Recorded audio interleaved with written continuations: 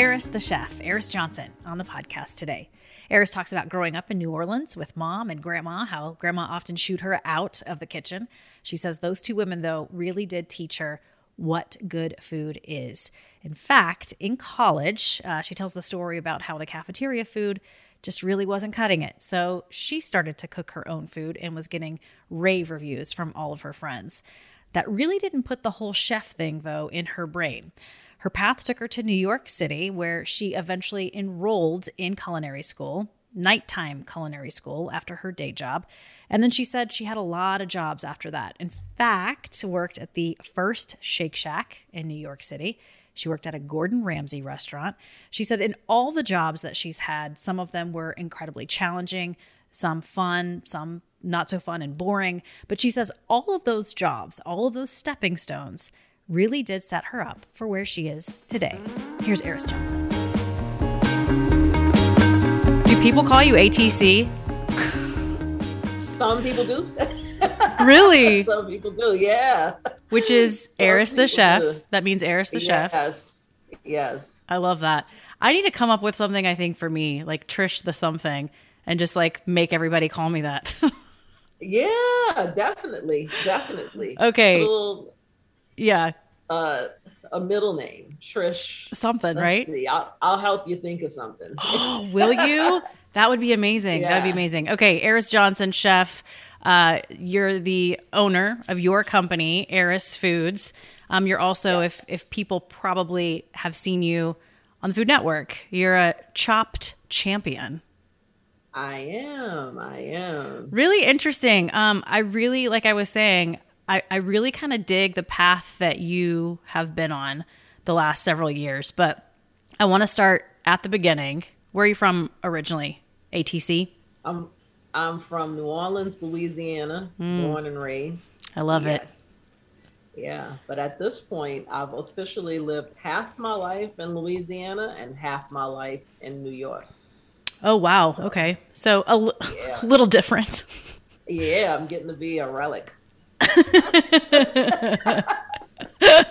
What was it like growing up in New Orleans? Were you just, I mean, I've been to New Orleans, but a lot of people think New Orleans, they think French Quarter, and that's basically it. And that's not true. No, that's not true. I mean, growing up in New Orleans, though, I mean, you mentioned the French Quarter. The French Quarter was a big part of my life. Like, I spent a lot of my childhood in the French Quarter. My family members were musicians. So, a lot of music happens down in the French Quarter. Mm-hmm.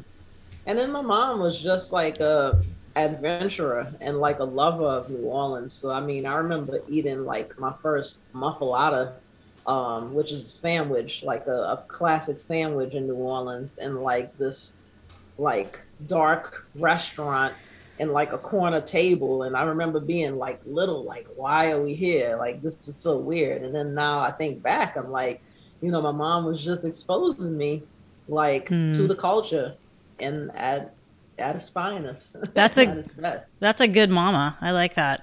Oh, for sure. You said family members, musicians. What are we talking? Like jazz bands or just other sort of bands?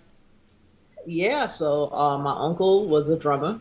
Mm-hmm. He passed away, but my uncle was a drummer, and he played with many different jazz bands and all sorts of bands actually. As a drummer, and then my brother's father was a trumpet player, and he played with many of the traditional jazz bands, many of the traditional second line bands like Pinstripers, and like maybe people who know about New Orleans know about like the jazz bands, the second line bands. So right, yes. Right, okay. Do you play any sort of musical instrument? No, when I was like about 15, and like my mom sings, like my grandmother, she used to sing. My mom plays the flute and sings, and then I'm a chef. But when I was 15, my mama put me into like a music composition class. Mm-hmm. And so it was just like me and one other student. My instructor, he's a musician. He has a band in New Orleans called the Klezmer All Stars. And then his other student who was a trumpet player, he's still a musician. And our instructor, his name is Ben Shank. He taught us how to write music. He taught us how to listen to music. So he taught us how to write music on a piano for different instruments. So that's like the extent of like my my musical training. Like I've written a couple of songs for instruments. Yeah. Okay. That's kind of a big deal. Yeah, I mean, they weren't like songs that like got recorded, but like I wrote them and I was 15. So yeah, check, but that's my music. And done. That's it. Yeah, check and done. Yeah. I read that you grew up with your mom, your brother, and grandma, right? Grandma lived with you guys? Yes. We lived with her, actually. There you go. And my uncle. Yeah. What was that like growing up having grandma right in the house with you? It was interesting. It was cool. My grandmother was like my bestie. That was my homegirl. Like we would go everywhere together, and like she took me on trips, and like she was really, really fancy. So she would like buy me clothes from like Saks Fifth Avenue and stuff. So she like exposed me to things. And so, yeah, I really loved my grandmother. And, you know, being like it was like during my teenage years. So, you know, being a teenager, you kind of all over the place. So it was an interesting dynamic. At times. Yeah, you probably needed grandma during those teenage years. It sounds like you grew up with two fairly strong women who exposed you to a lot, sounds like. Absolutely. Yeah. Like my mom, like to this day, like I tell her, like, you know, now that I'm an adult and could kind of see the results, I'm like, wow, you did a really good job of like, you know, exposing me to things. And she says she got a lot of kickback from like friends that would be like, hey, like when I was 8 years old, she sent me to Girl Scout camp, to sleepaway camp, like for the first time. And I was only 8 years old. She was like, her friends thought like she was crazy for like sending me.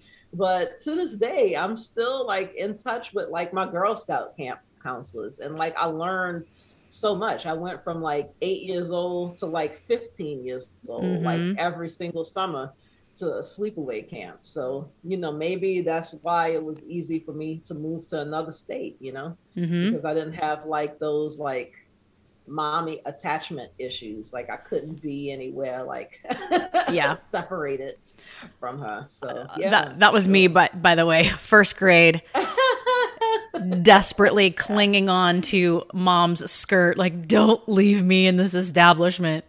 Yeah. So she knew what she was doing. Cool at 8. Yeah, I was quite upset. Like quite upset. No. You're sending me where now?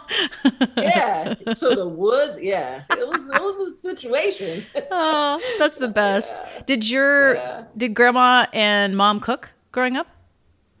Yeah, so my grandmother did most of the cooking, and you know most chefs are like, you know, held on to grandma's apron strings or mom's apron strings. But my grandmother was like, get out of my kitchen. The most she would let me do is like, break off the ends of her green beans, and she would let me peel and devein her shrimp. Like literally, that's it. Okay. And then I got to eat her cooking. So you got the crappiest jobs in the kitchen. Absolutely. But again, that's even more training because, you know, once you first start in restaurants, you absolutely get the crappiest jobs for a long time. Very true. I remember growing up in South Carolina, shrimp was huge in, you know, most of my grandma's cooking. She would go pull out this fresh shrimp that they froze, that they just caught or whatever. And I remember watching her and my mom over the sink peeling and deveining shrimp. Yeah, lucky you. That you got to watch. I don't think, honestly, Eris, I don't think they wanted me to do it. It was that get out of the kitchen. You don't know what you're doing. You're going to screw up. No. But yeah, so I know I can appreciate deveining shrimp. It's not necessarily like good, fun kitchen work.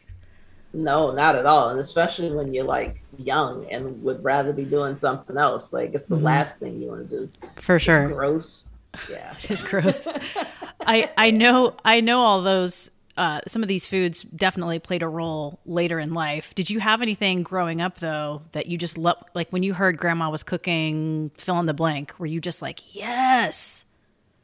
So growing up in New Orleans, like we had kind of like days for different foods. Yes. So like Mondays would be like red beans and rice. So red beans and rice, red bean Mondays. And then on Fridays, like New Orleans is like a largely Catholic city. And so most people eat fish, even though we weren't Catholic, like it didn't matter. It's just like you just participated. So on Fridays, we'd have fried catfish. So my grandmother would make fried catfish, a potato salad, and like some vegetable, maybe peas. And like, that was my favorite. I always say like, God forbid, but that would be like my death row meal, fried catfish.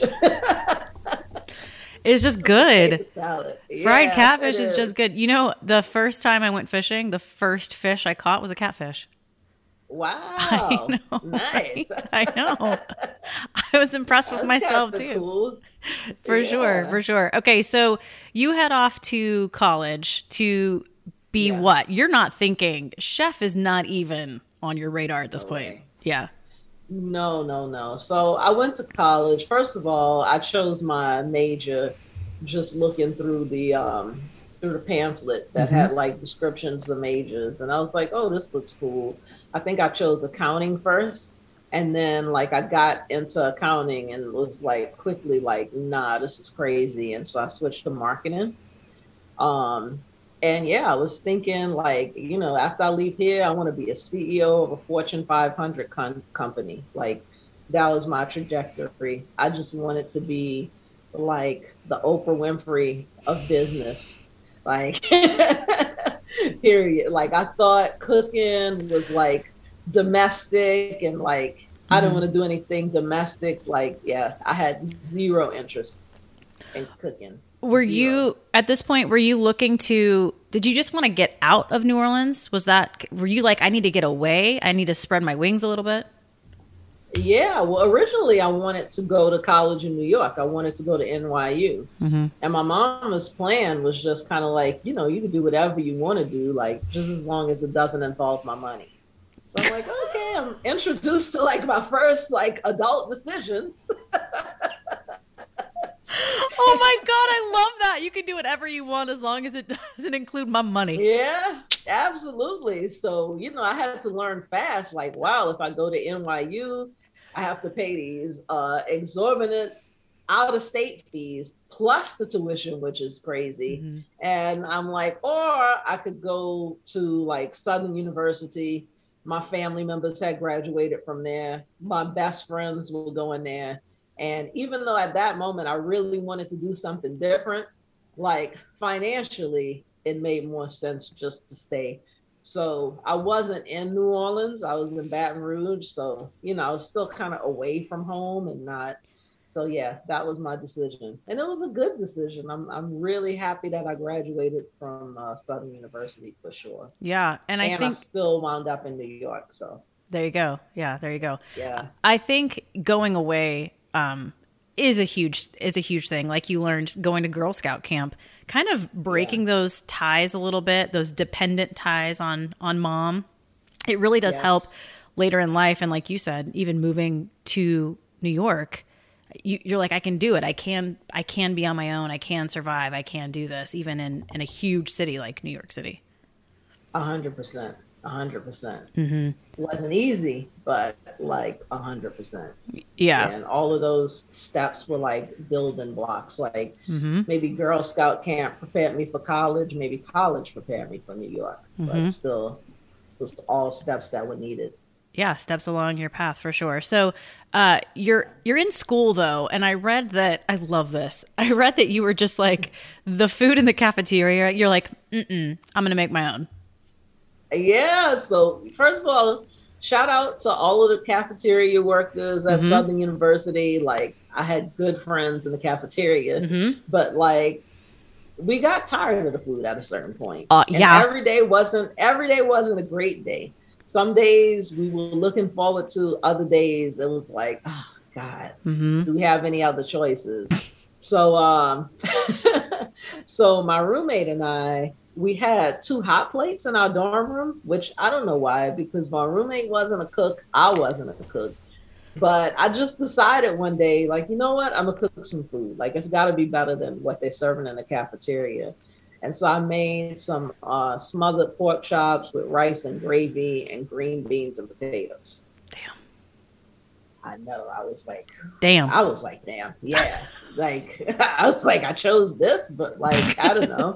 So, yeah. But I made it, and it came out really well. You know, like, I obviously made it at like a basic level. I think I used like a pack of McCormick gravy mix and like had some local Louisiana dry seasoning, and, you know, my rice, my pork chops, my green beans were probably from a can, and I used real potatoes. But either way, it came together nicely, and I served it to some people. And, you know, I was kind of waiting for the ball to drop because I was like, maybe I'm delusional, but they enjoyed it. Yeah, they enjoyed it. And so what I enjoyed most about that experience was that I was like, wow, I did something that came like directly from me that I gave to another person, and they were able to give me that instant reaction. Or I was able to make them happy with it. Or even if they wouldn't have been happy with it and they wouldn't have enjoyed it, I don't think that would have made a difference. It would have been like, oh, okay, I got this constructive criticism. Now I could go back and try again and try to fix it. And hopefully they'll be open to try it. Right. Yeah, no. But that instant sort of feedback of, wow, this is good. It's like a comedian getting the laugh. It's sort of, it's like a drug, right? You're just like, ooh, I like hearing that I created something that someone else is really enjoying. Yes, absolutely. Absolutely. So that kind of like lit a fire. And my roommates and I, well, my roommate and then another one of my best friends, we decided to move off campus and get an apartment. And I became kind of like the unofficial chef of the apartment. So I would just ask my roommates, like, hey, what do you want to eat today? And that's when it got weird. One time my roommate was like, oh, I want to eat chili. So I told you my cooking history was 0, but my eating history was vast. Yeah. My grandmother was a really good cook, and everybody in New Orleans is a really good cook, pretty much, you know? So she asked me to make chili, and I'm like, okay, I've eaten enough chili. Like my grandmother, sometimes when she would make her red beans, she would put ground meat in them, and she would call them chili beans. So I was like, okay, I know I need kidney beans and some meat. But then it got peculiar because then I like knew about like spices, like cumin and chili powder. Right. And I don't know how I knew that stuff. I don't know. That's crazy. But yeah, and then like one time my mom, like, I think like chicken leg quarters were on sale. She bought us like 20 pounds, and we were like, wow, what are we going to do with all this chicken? And so we're like, let's go to Walmart and buy a grill, put the grill together, and like, let's have a barbecue. So I had never barbecued before, and I grilled like shit. Like, it was like I catered a whole barbecue, and I had never done that before. Wow. And everybody ate all of the food. We had nothing left at the end. Wow, that's crazy that you have, I mean, obviously you grew up eating all of this incredible food, but you just sort of knew when you're in the kitchen and you're throwing this chili together, you just knew like, I got to have this and I got to have this in there. Yeah. So I think somewhere along the line, like some people have like, can memorize like math equations and stuff. And I think I just memorized like flavors. Yeah. And didn't know that that's what I was doing. Did you find too, though, that you were missing like grandma's cooking? And so was that part of it?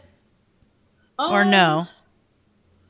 Kinda, but I would call her though. I would call her. I called my grandmother Mimi. So I would call her, I'd be like, hey Mimi, like, what do you do when you make this or that? And like, I did that even like as a young cook, like in New York. Like I would call her from the kitchen and be like, "Hey, I'm making gumbo at Whole Foods. Like, what do I what I need to do?" So yeah. so I would call and ask. Yeah, so maybe I was missing her food. I still call my mom and my uncle or text them, and I'm just like, "Hey, I'm doing chicken wings. Help!" Like little things that little things that I don't. And even when my grandmother was alive, especially Thanksgiving, I was on the phone with her constantly. Like, what temperature do you bake this? What goes in your dressing? Cornbread, like, and she'd be like, "Don't get this mix. You want this mix instead," right? And so, but I mean, that's the food that I want to recreate is hers and my mom's. They know best when it comes to cooking that food. Yeah. For sure. Like my fried catfish and potato salad is definitely like my memory of my grandmother's fried catfish and potato salad. Like in my mind, like to the T. Yeah. Yeah. No, every time I make her cornbread dressing for Thanksgiving, I might as well just be in her kitchen. Like I can just, you can just, the smells and the taste and everything. I love that. So even though you're just cooking out of, you're just like kind of pulling all of this out of nowhere and you're like, wow, I'm cooking a whole barbecue for people. You still really didn't, you weren't still thinking like at this point, chef could be a job for me, right? You weren't like, no. I was just like, this is cool, but like, I was in school for marketing. So, they're like, how school is. It's like the trajectory is like, okay, you need to do an internship with this company, with that company.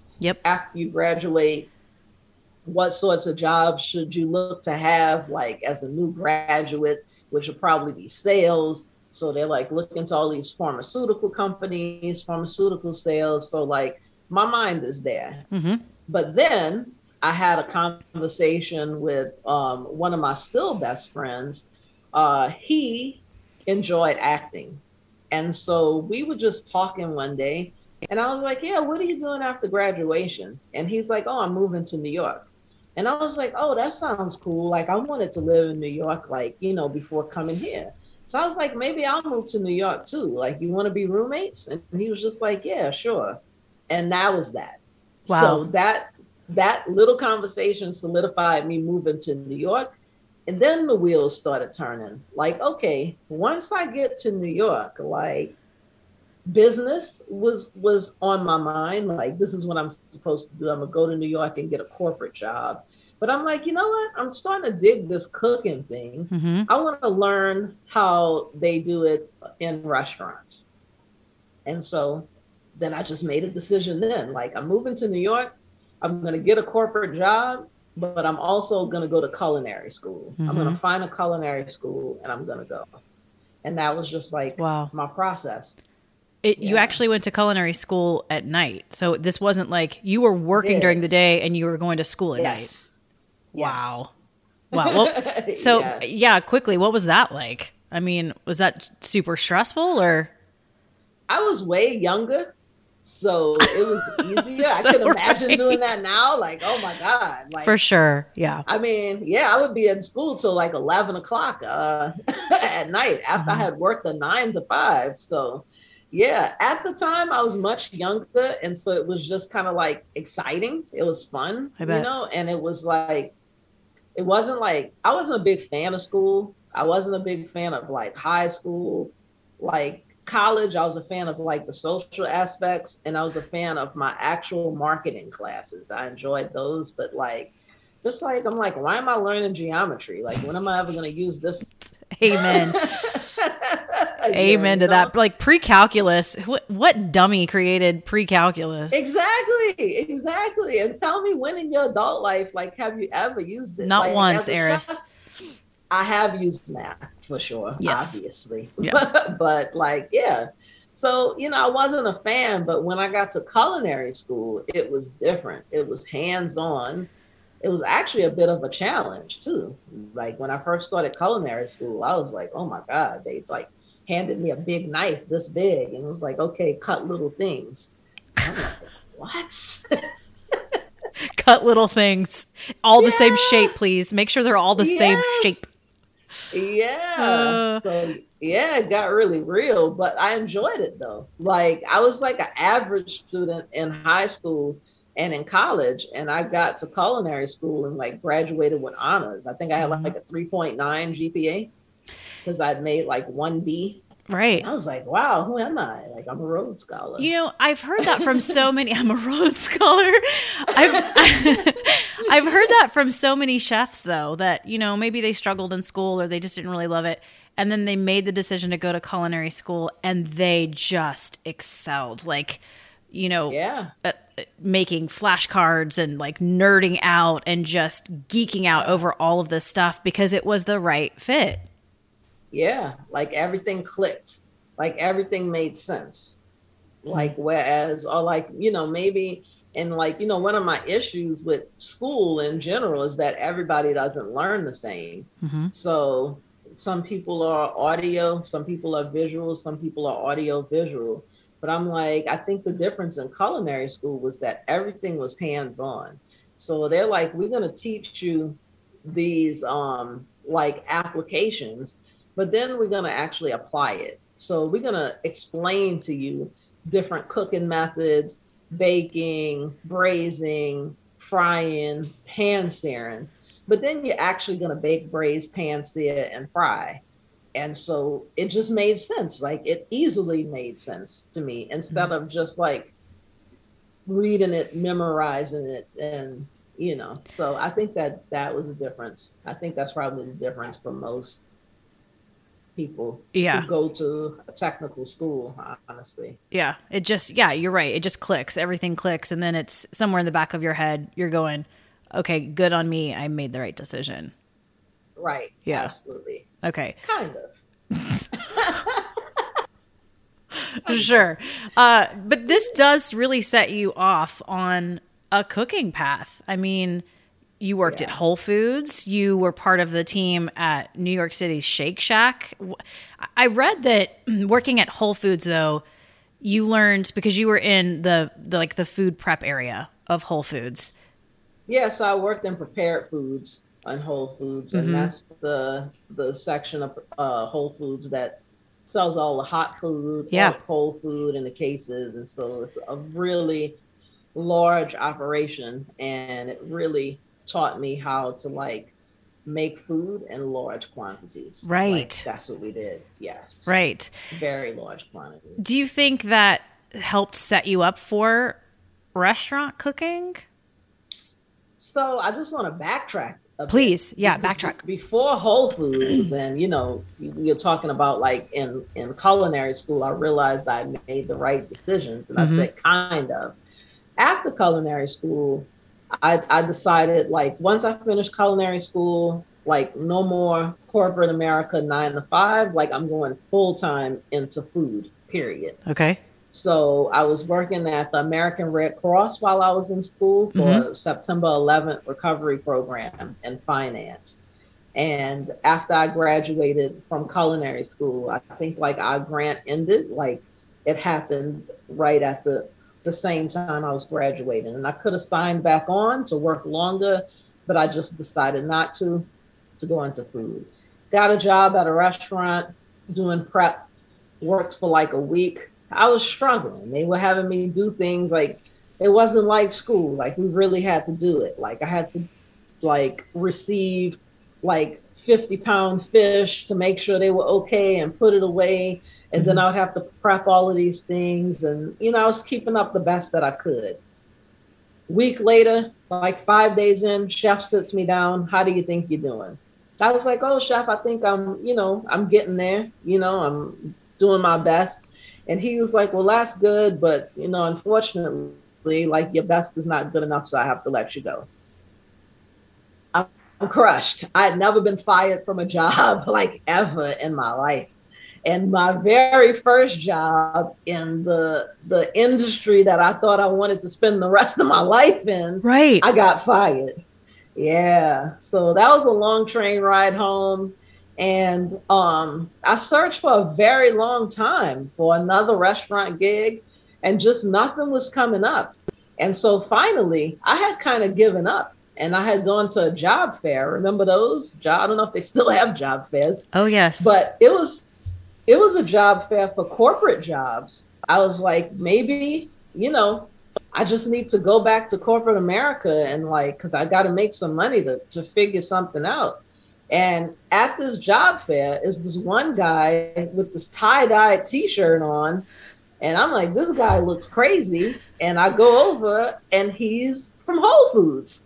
And they were opening a new store in Columbus Circle in New York, 59th Street. It's like right across the street from Central Park. And they needed people. And I was like, well, I actually just finished culinary school and basically almost got hired on spot. He called me like a day later to come in for like a formal interview. And yeah. Wow. Thank you I was on my way out of food. Yeah. Thank you for backtracking, because that's quite a pivotal moment in your life, especially when you're like, I should just go back to do this thing that I really don't want to do, but you have to based at like a necessity. Yes. And you got to understand, like all of my friends were like, this is what they were doing. Like we were all college graduates. So like I was like the oddball out going to culinary school. Mm-hmm. And like when I couldn't find a job, a lot of my friends were kind of like fed up with me. Like, oh, you're still trying to do that cooking thing? Like, yeah. And right now you're like, yeah, look at me now. Yeah, I'm like, like still doing that cooking thing. Still doing it. No, that's it almost is like Whole Foods kind of saved you a little bit. It did. It 100% did. Thank you, Whole Foods. Thank you, Foods. Thank you, Whole Foods, for sure.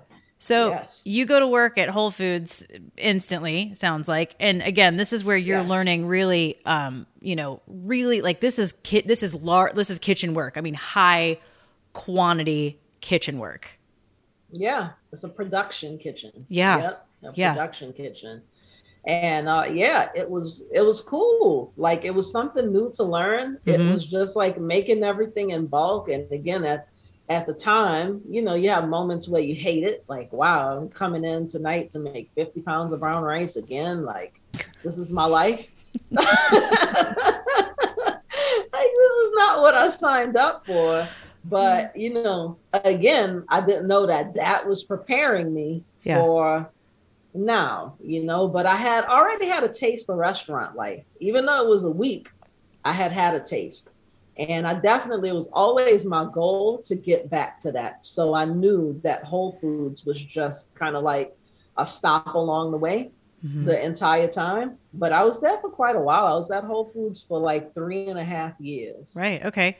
But in that time, are you kind of absorbing almost everything you can because this isn't going to be your last stop? There's something else.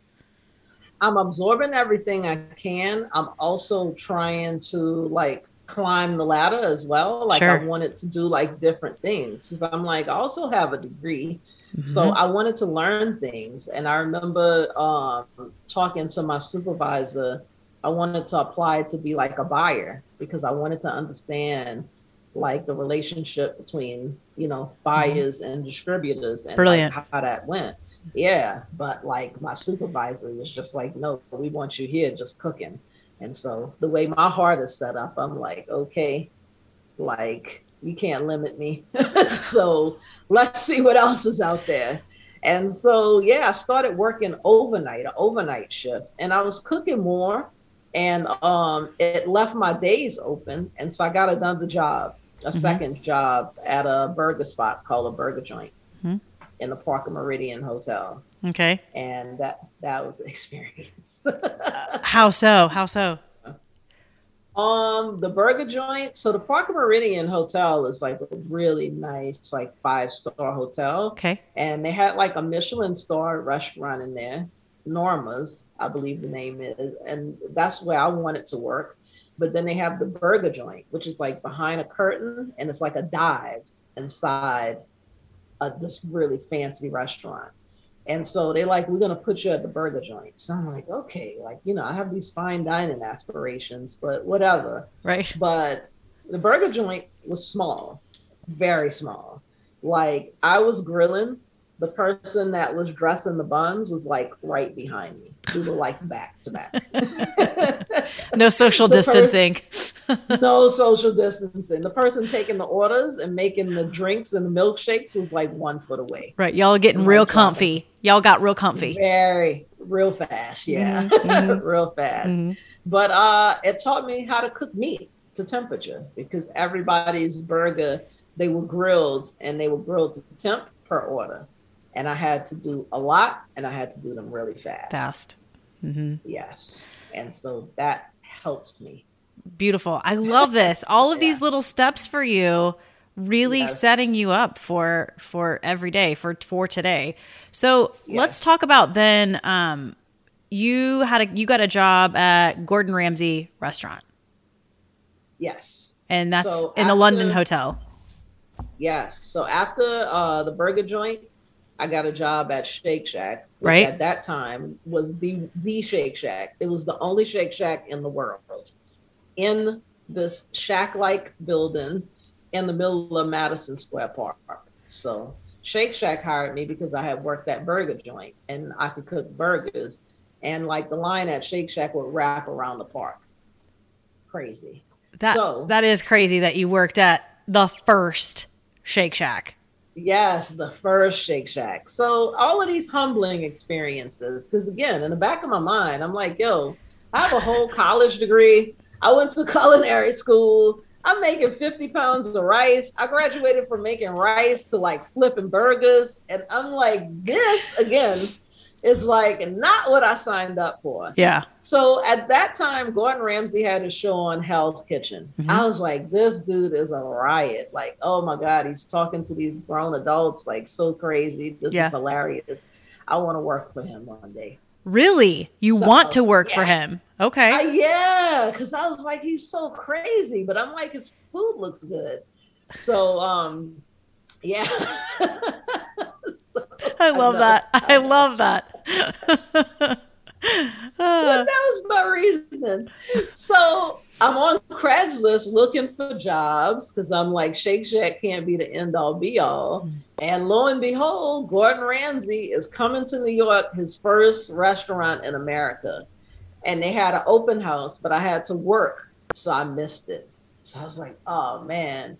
And then I saw another advertisement, and so I sent my resume and I got an interview.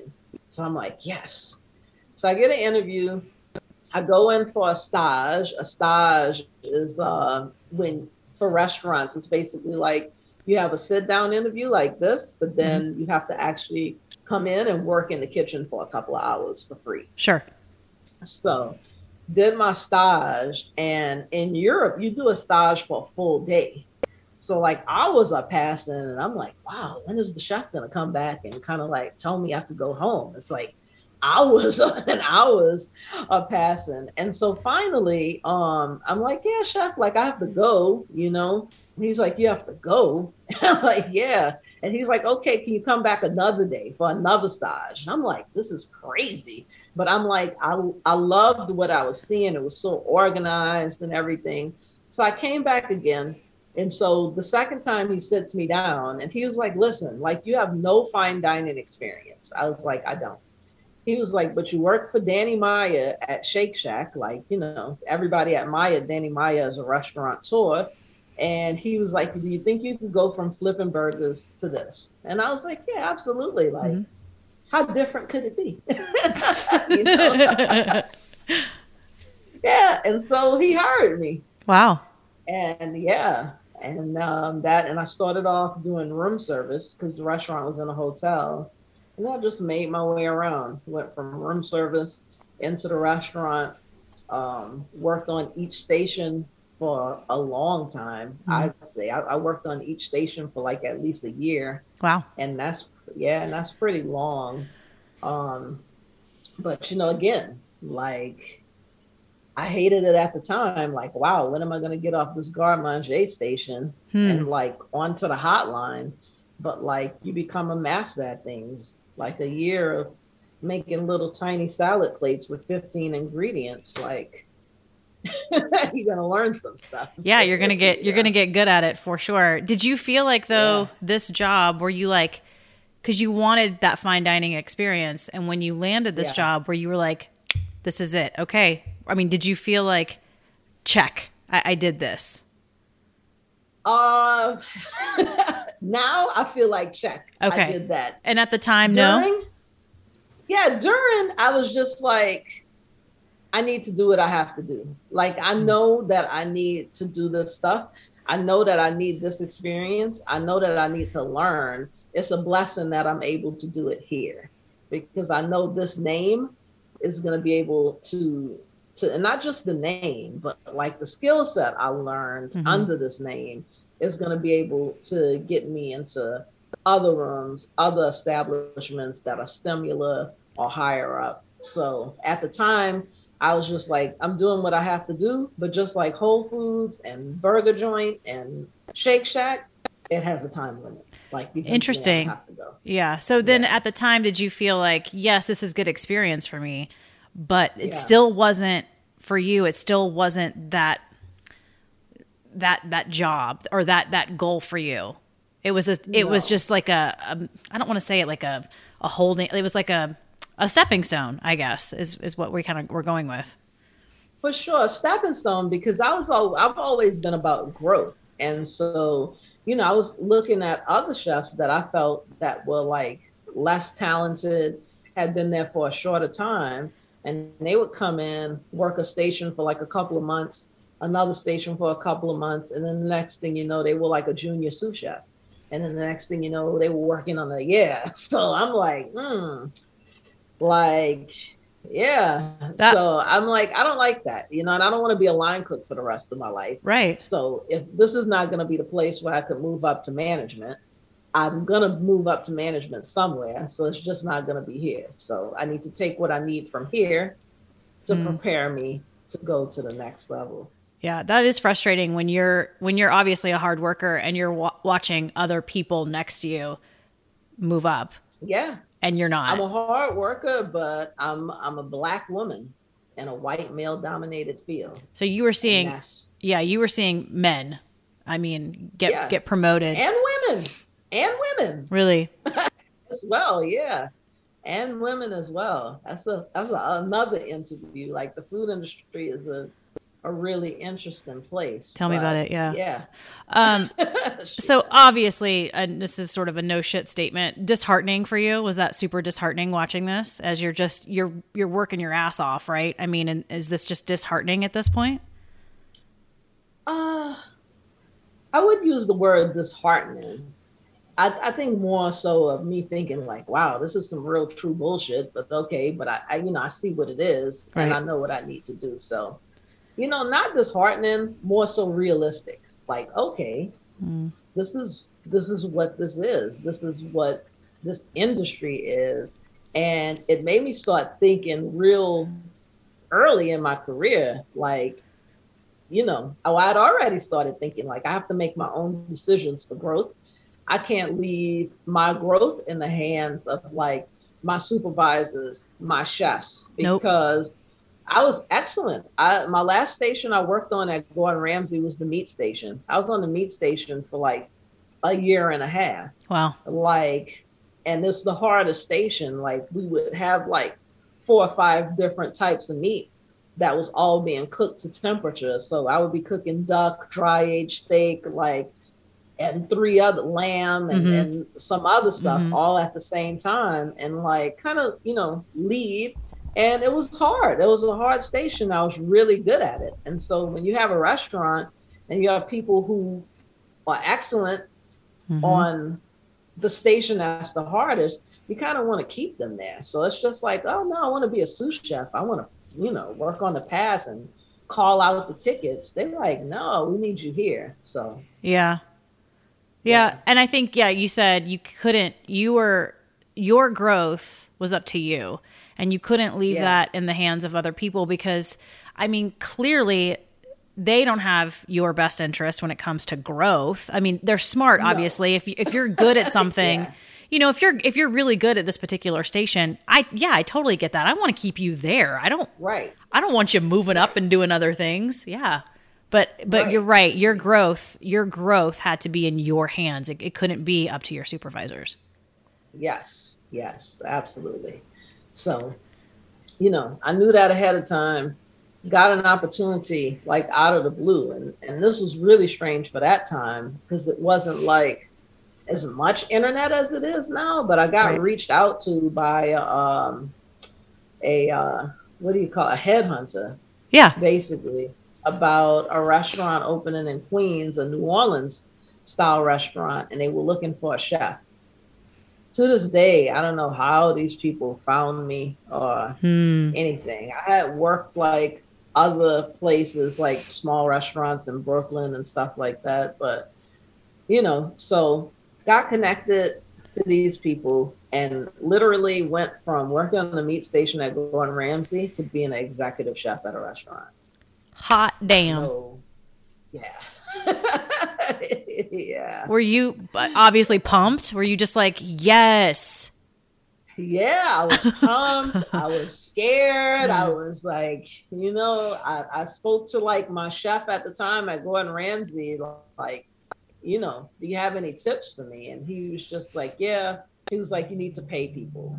Because he was like, you could be a nice person, you could be the best chef in the world, but people work for money. And I'm like, got it. Okay, got it. Yeah. He's like, understood. You're like, do you have any advice for me? He's like, yeah, don't screw up. Yeah.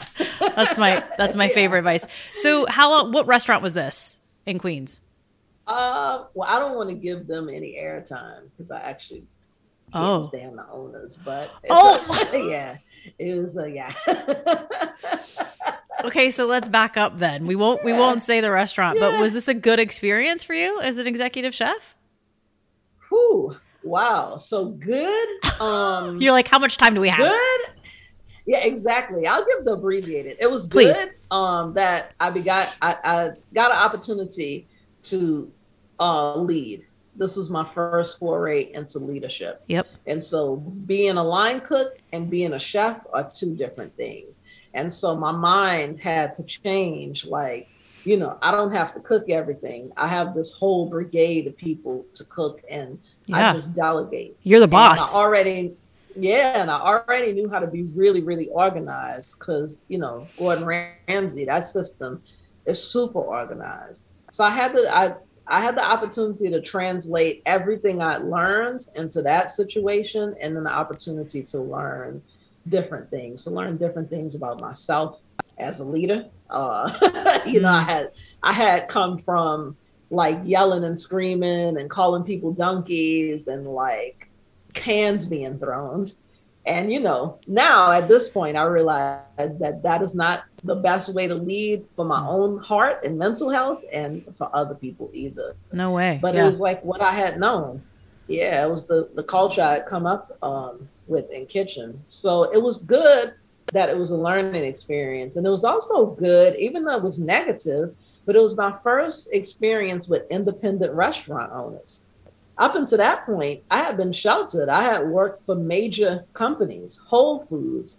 I worked at the Burger Joint, which was in the Parker Meridian Hotel. I worked at Shake Shack, which was owned by Danny Meyer, a restaurateur, Gordon Ramsay. So I was used to structure.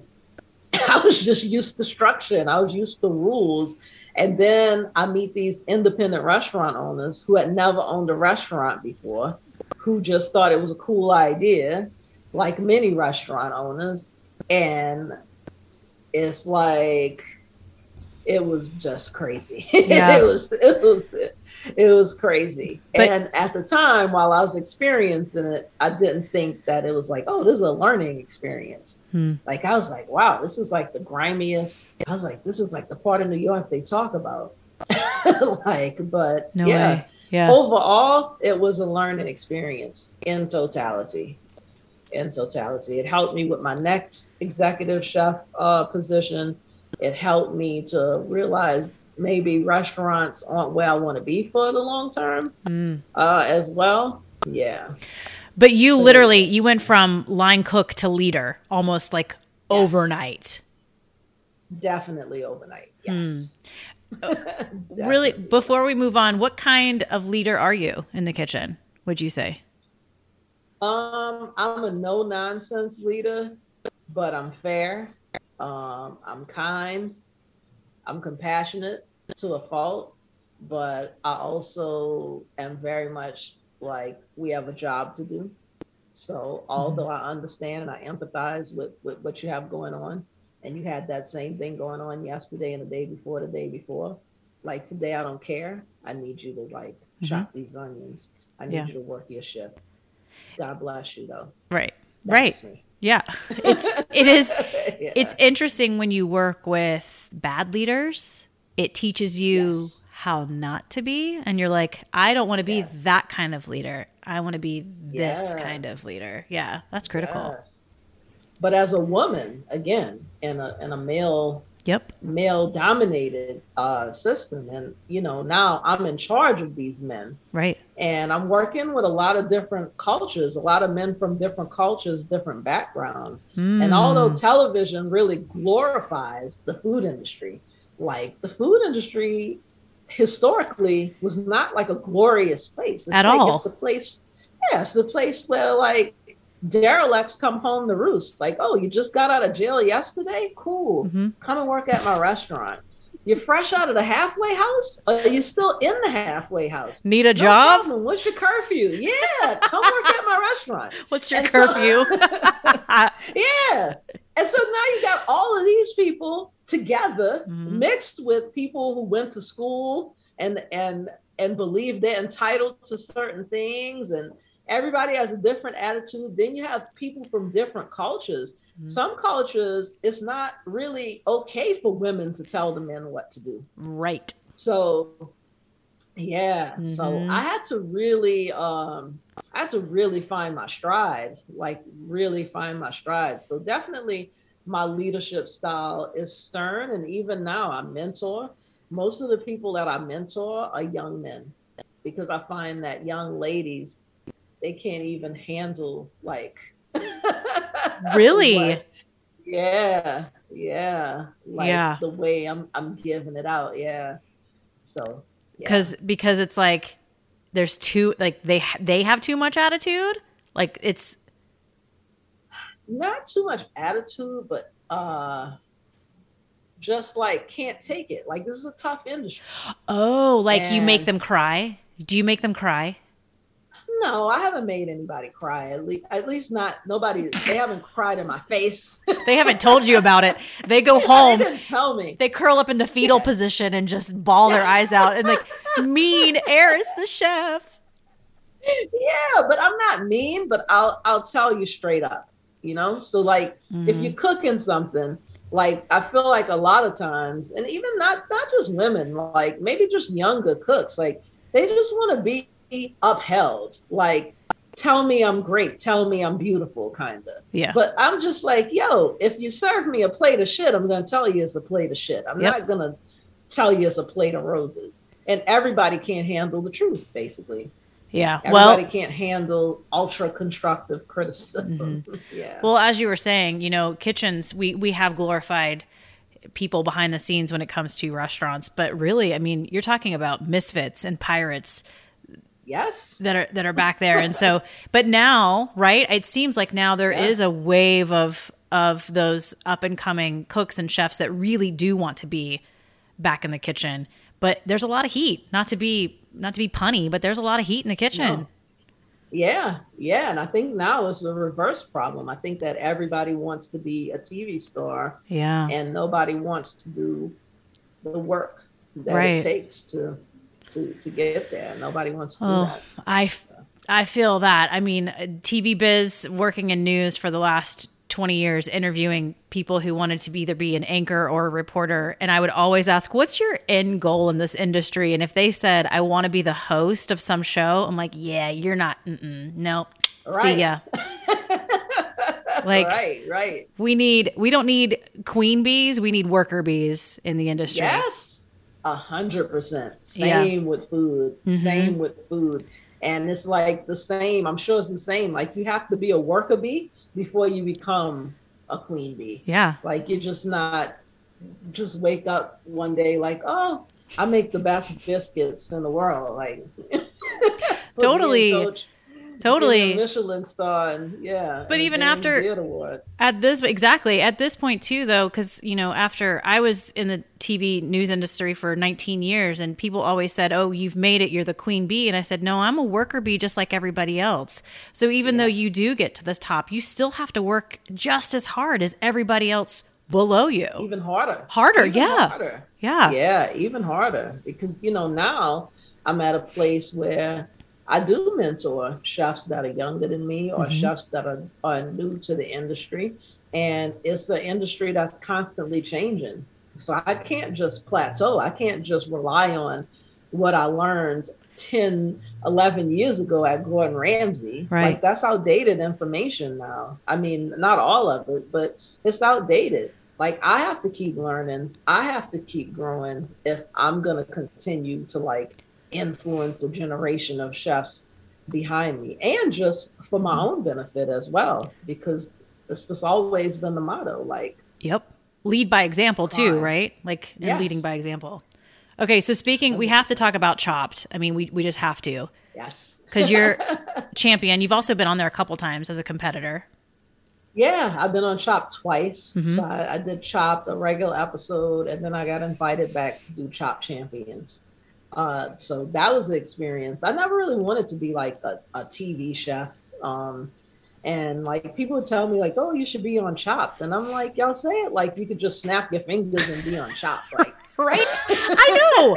People are like, Trish, you should interview so-and-so. And I'm like, okay, right. you got a name? You have a connection for me? Yeah, exactly. Yeah, I feel that. I feel that. So then how did that process happen? Because I read somewhere either you reached out to a producer or a producer reached out to you. How did that happen? Well, for Chopped, for the first episode, I finally felt like I was ready. And I finally felt like my resume was good enough for them to like, oh, they'll definitely call me back when they see this resume. And so I applied. And I don't know if I was manifesting, but they did call me back. Nice. And so I went through the process, the interviewing process, and I was like, yes, like they told me I was good on camera. So I'm like, cool, I'm going to be on a show. They emailed me like, yeah, we think you're great, but we don't have a show for you. Would you like to be like a backup chef? So I'm like, okay, this is disheartening. Yeah. Sure. But like, I'm like, do I get paid? So they're like, yeah, you get paid. You come on set. So like, if anybody like cuts their hand off, dies, sets themselves on fire, then you get to enter. So I'm like, okay, this is like kind of stressful, kind of cool. You're like, someone please cut off a finger. Please cut off a finger. No, just kidding. Yeah. Just kidding. But then I'm like, or you could not, and I could just enjoy this breakfast in this like green room. Yes.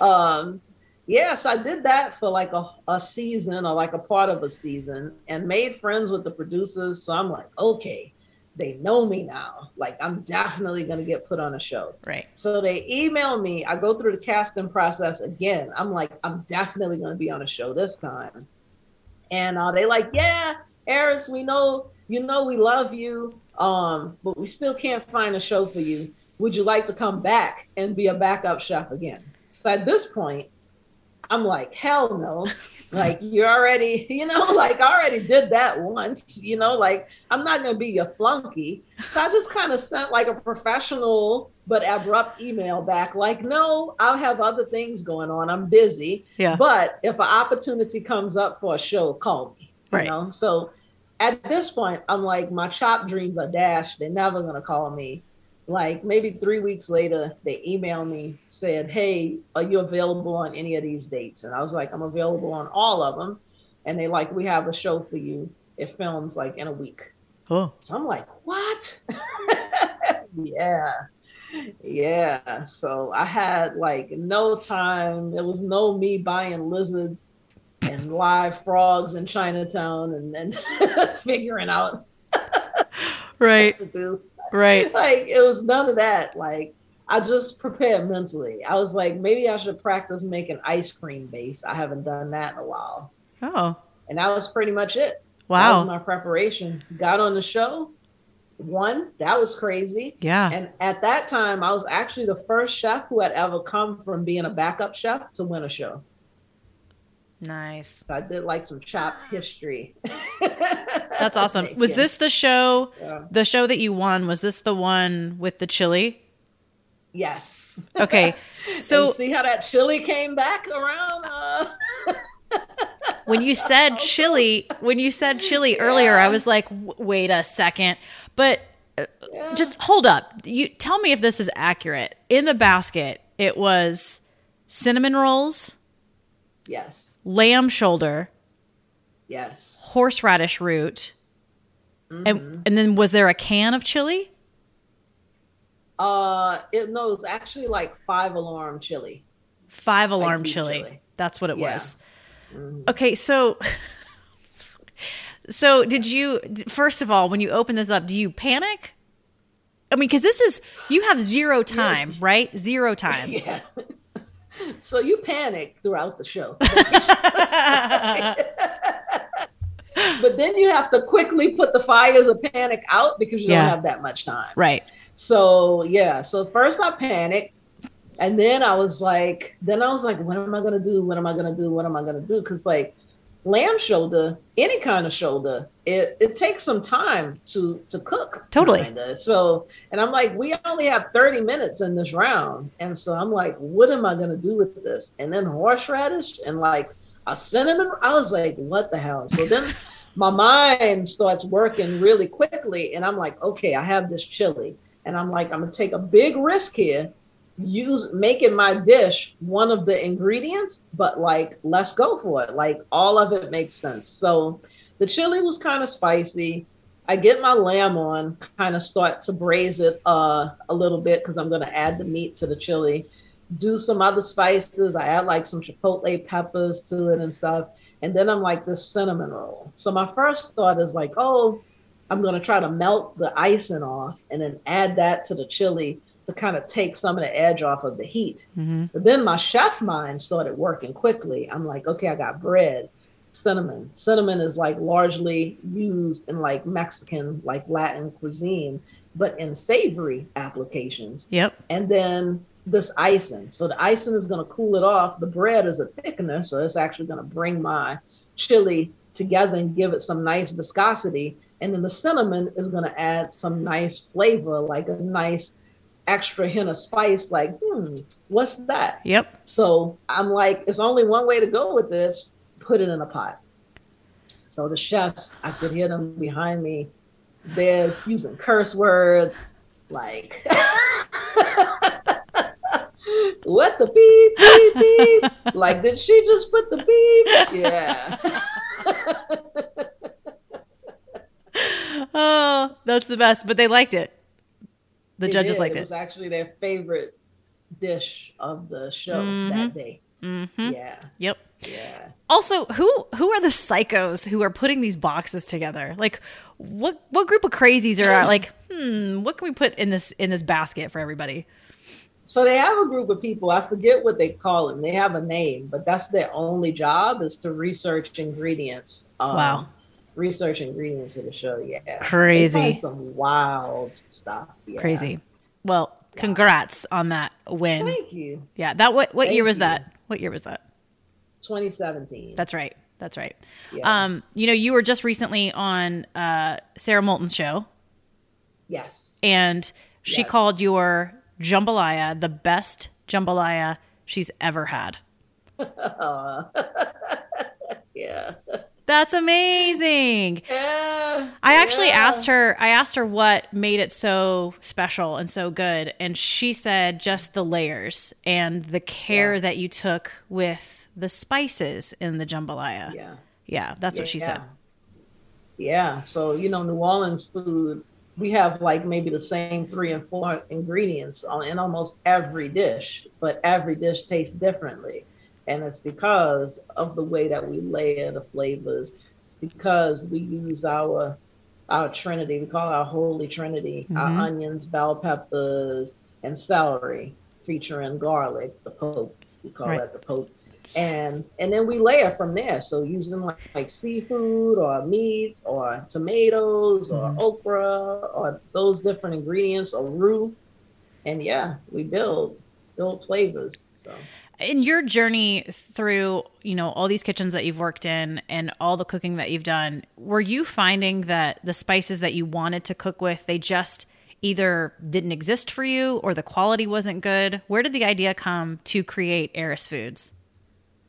So the idea came back, rewind, when I was a chef at the New Orleans style restaurant in Queens. Right. My staff was like just a crew of different nationalities. I had an Italian cook, I had a cook from Brazil, some guys from South America. New Orleans food is very specific in flavor. Yep. So it's like, oh, chef, like these beans, like, can I put some cilantro in these beans? Like, no. Yeah, like I understand, Right. And I love some beans with some cilantro. Right. These New Orleans red beans and rice is not that. No. So my first thought was like, I have to create like some continuity with the dishes and consistency so that even when I'm not there, everything tastes the same. So I created like 2 spice blends. One is now my Cajun spice. The other one is my blackening spice, which I just bring that one back to my site on special occasions. But the blackening spice, I use that for my fried chicken. We had like a buttermilk fried chicken. And so that went into the buttermilk to marinate it overnight. The Cajun spice went into like the beans, the gumbo and stuff like that. And then I also did like a cornmeal mixture for frying. So I had one for frying the fish, one for frying the chicken. So it could be consistent. So it wasn't right. Just like cornmeal, this thick of a crust on a piece of catfish. Like right. It was, I would season it. And so that was it. That was that. It was no Eris Foods at that time. Yeah. Then fast forward, I got an executive chef job. This is when I started getting restless. And it was after my grandmother had passed, I started traveling internationally. So I'm like, wow, this international travel is cool. But like when I'm not working for 3 weeks, like I'm broke when I come back. And this is tough. So a little bit. I need to make money in my sleep, like when I'm not at home. And I'm like, oh, I remember I made these spices and I had always thought maybe I could do something with the spices. So I'm like, let's see if I could sell them to people. And I was like, let me create like a couple of other ones. And so that's where that creation came in of like, I had all of these spices at home and I'm like, let me just make my own blends, which again, it was kind of like the chili, kind of like the pork chops. Like, I think these flavors will work. For sure. And that's that. Yeah. And then my marketing degree kicked in. Like, okay, I know I just can't sell it to people. I need to make sure they want it. Yeah. So I like went on Facebook and said, hey, like first 20 people to respond to this post, like email me your address and like I'll send you samples of my spices with a survey. So with specific questions so they can give me feedback, see what I need to fix. People enjoy them, put them online for sale. Boom. Yeah, started off with very flimsy packaging. The packages would like come open in the mail. It was crazy. I was sealing them with like a curling iron because they were like heats. Yeah. Live and learn, right? Live and learn. Yeah. Okay, so that's how spices started. I love that. In your travels, is this where you discovered? Well, let's just talk about the culinary and pastry school before we wrap up. The culinary and pastry school in South Africa. Yes. So tell me about how did this happen? So I visited Johannesburg, South Africa, and Cape Town, South Africa, like just on a trip with a travel group, the Madness Travel Tribe. And we were staying in a neighborhood called Mabanang. And some of the ladies on our trip were like, oh, we met these really cool owners of a culinary school right around the corner. Like, you should go introduce yourself. So I'm like, okay. So I go in, I say, hey, I'm a chef from the States, like, nice to meet you. And like first thing, it's a husband and a wife. The wife was like, "Oh, take a ride with me. Like let me show you my neighborhood." So it's like me and two other people, and like we like real Americans. So like take a ride with me. Let me show you my neighborhood kind of translates into like let me kidnap you. But for whatever reason, you're like, let's get in the car. Yeah, we got in the car. She showed us her neighborhood, and it was just, I was like, man, I like these people, their vibe, and I think they like mine. And they asked me, we're getting new students in a couple of months. Would you like to come back? But before that, they asked me if I wanted to come back the next day and teach a class. So I was like, wow, like I don't think I had taught a class before, ever. And at a culinary school at that. And they wanted me to do like chicken and waffles because like sweet and savory isn't, or at that time wasn't something that they were like used to flavor wise. So I went back the next day, did that. And after that, they offered me to come back a couple of months later to work with new students. And that was 7-8 years ago. And I've been going back every year since then. I now have a culinary lab in the school. The school has grown. And yeah, I go every year. I'm actually leaving this Sunday to go for like a month. Yay. I love that. Did you get bitten by that mentoring teaching bug? Because it seems like you really, really like it. I do.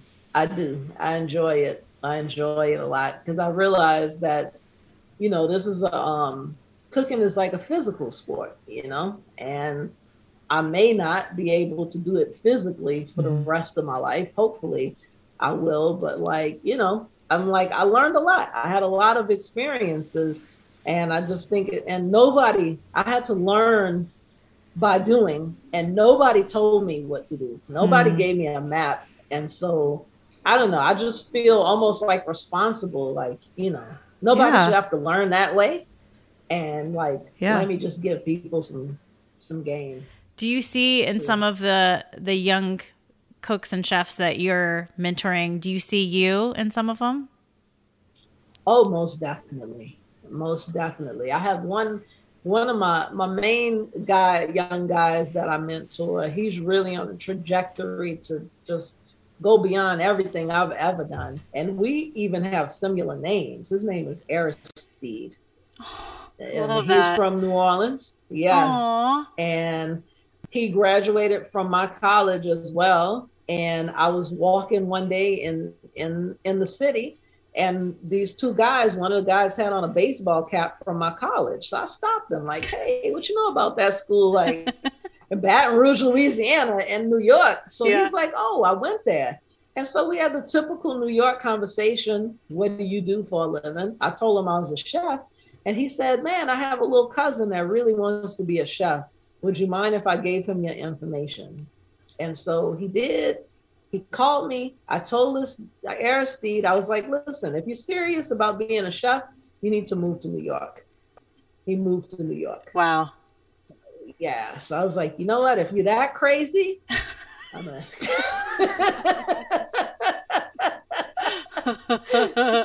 Oh, that's great. Yeah. That's like take you under my wing. That's universe work right there. Absolutely. Absolutely. Yeah, but he reminded me so much of myself. Like he was just like a go-getter, like really passionate about it. And he has the experience now, but he didn't have it then. Yeah. And he also had the heart and the guts to do the work. Like we were talking about, like you have to be a worker, not just the queen bee or the king bee. Right. Exactly. You got to have, you definitely have to have the ethic and the passion and all those things pushing you forward. Yes. Okay. I enjoy it. That's awesome. I mean, I can tell you're good at it just based on the conversation about how you are in the kitchen as an executive chef. I can just tell that you're a very good teacher. So I can just feel it. I can feel the vibes. I do want to wrap up, but before you as you said, you're traveling to South Africa Sunday, but just lately, what have you been up to lately? Staying busy? So lately, well, just in the past 2 years, I don't know if you heard, but we went a world pandemic. And Oh, yes, I did hear. I heard a little something about that. yeah, and so I had to switch things up a bit. I was actually going to be heading to Sweden to work for another famous chef who has restaurants in Sweden, Hmm. but that got changed once the world got shut down. So I had to like pivot quickly. People were getting tired of their kids, so I started teaching cooking classes online to kids ages 3 and up. I love you. But I love you so much. Okay, what's the but? but What's the but?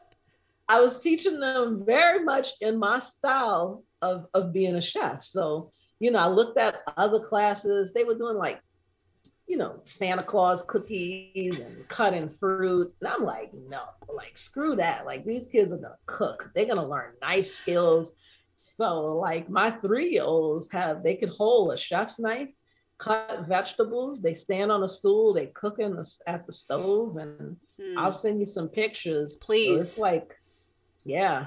So I did that for the last 2 years. I've been doing some consulting. Just recently consulted for a food truck here in Brooklyn. Doing some brand partnerships with major brands. I worked with Tyson, the meat company, Yeah. doing some work for them, research and design work and business to business, like marketing. Yeah, That's awesome. and doing those things. And Yeah. these parents are coming out of the bedroom, finding their 4-year-old at the stove making smothered pork chops. Yes, listen, seriously. They really get down. They really get down. I'm so proud. They like my little army of chefs. Absolutely. So. It's, and you kind of hit on it earlier. It's such an important skill, I think, with like balancing your checkbook, learning how to feed yourself, like just learning Yes. a few things in the kitchen so you can survive this crazy world. I mean, those skills Yes, it's you a can, life you can't skill. yeah, it is a life skill. Yeah. Yeah, seriously. Like I've been looking at your kitchen the whole time just because I'm like, what a nice stove. So many burners. Yeah, I am not a chef, Eris the chef, but as I told you, I'm from South Carolina. I come from lots of cooks, really, really good cooks, and this is my favorite place to be, is in the kitchen. Yes. Yes. Yeah. Yes. And if you're making Thanksgiving dinner, that's pro level. Aw, thanks. Thanksgiving dinner is pro level Yeah. cooking I for I anybody. I love the project of Thanksgiving, right? Like what Yeah. it's just a project that you're in the kitchen just all day long. I love it. I hate it. I hate it so much. Of course. I get that. That makes sense. But that's your job, right? So Yeah, you want like Thanksgiving off. yeah, I'm like near death every year. And it's like every year I forget. And then Uh-huh. I'm doing it. Yep. And I'm like, oh my God. Like, why am I carrying this 30-pound turkey? Like it's Uh-huh. like I'm carrying a child. Like, yeah. Okay, well, how about this? If you're ever in Oregon in November, you come by my house and I'll cook for you. Okay. All right. Invite is open. Definitely. Invite is open. Okay, Definitely. Thank we you. are we're gonna wrap up and get to the final three. Best advice you've ever been given.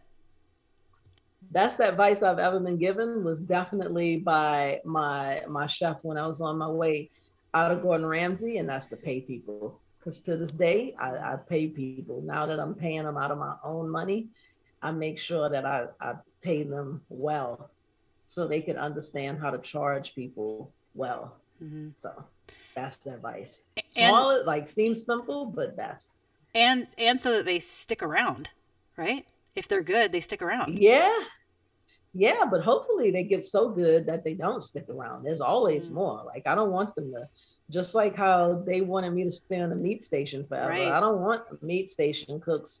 Don't hang on to me. Grow. Fly. Like, yeah, Mm, yeah, I like that. definitely. That's hard. Yeah. That's hard when you're the boss and you're like, "Hey, I don't want you here for more than a year." That's hard. Yeah. That's hard to do. Yeah. It's like Um, all my children. yep. Yeah. 100%. What's your happy place? My happy place. My happy place is just being quiet and being quiet, but like also having something to do, like having new projects and new creative things to do, like using my mind in different ways. Like that's like my happy place. Like somebody just asking me just to just to cook or do a dinner party. That's cool. But like, no, let's do something new. Like now, let's use all the skills that I've learned over the years. So now I'm very much so in my marketing bag. And so that's my new challenges now. I'm using my mind more than my hands. And Okay. Well, yeah. I'm going to stay tuned to that. I'm excited to see what's Okay. coming. In all things food and drink, what do you crave? Ooh, What sounds I go through good? phases. Oh, yeah, I was going to say, what sounds good all the time? You go through phases? Yeah, right now I'm in a ceviche and buffalo wings phase. Very too. Yeah. Yeah. Like, Strangely it's real enough, crazy. I made buffalo wings for the first time last night, for the first time ever. Nice. Nice. Nice. I've How'd they come out? Good. I've made the wing sauce before. Like I have the wing sauce Yeah. down, but I've never really Yeah. grabbed the party wings and fried them up. I used my grandma's cast iron pot, her big ol' There you go. cast iron pot, and I fried up those chicken wings. They were good. Yeah. They were good. Yeah. I had some yesterday for the Super Bowl, Yep. but mysteriously I cooked and ate them before the Super Bowl even started. So. Whoops. But they yeah, but yeah, and ceviche, I always like ceviche. I took a trip to Mexico in December, and like this hotel next to our hotel, they just had like all these different types of ceviche, and we just ate it every single day that we were there. And I came back and I'm just like, oh man, like I want to eat more ceviche. And so yeah, I actually like right before this, I like prepped my fish. So when I have to do some work, and then when I come back Ceviche time. for lunch, yeah. Yes. I love that. Yeah. You have been an absolute blast. Thank you. So have you. Thank I you. enjoyed myself. Well, Yeah. good. I've enjoyed myself too. You're hilarious. You're like super funny. Thank you. You're probably like, I know, thanks. I think I'm just more like, I like to laugh. Like, I think I'm just silly. I don't know. No, I'm the same. Yeah. There's nothing like Yeah. a legit belly laugh, right? I mean, it's just Yeah, good. for sure. No, you've been a lot of fun. If anybody wants to check out your spice blends or any of your other food products, it's atcspiceblends.com. Yes. Or you can type in erisfoods.com. That's what I do. Yeah, that's the take you to easiest the thing. Same place. Awesome. Well, congratulations and kudos to you on all of your success. And I'm really excited so to, as you were saying, just stay tuned to what's coming next.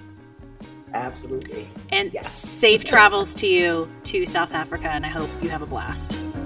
Thank you. Thank you so much.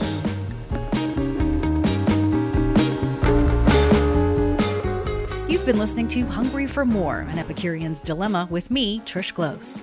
You can watch this podcast and subscribe on my YouTube channel. Just search Hungry for More, an Epicurean's Dilemma. You can also listen and subscribe wherever you like to listen to podcasts.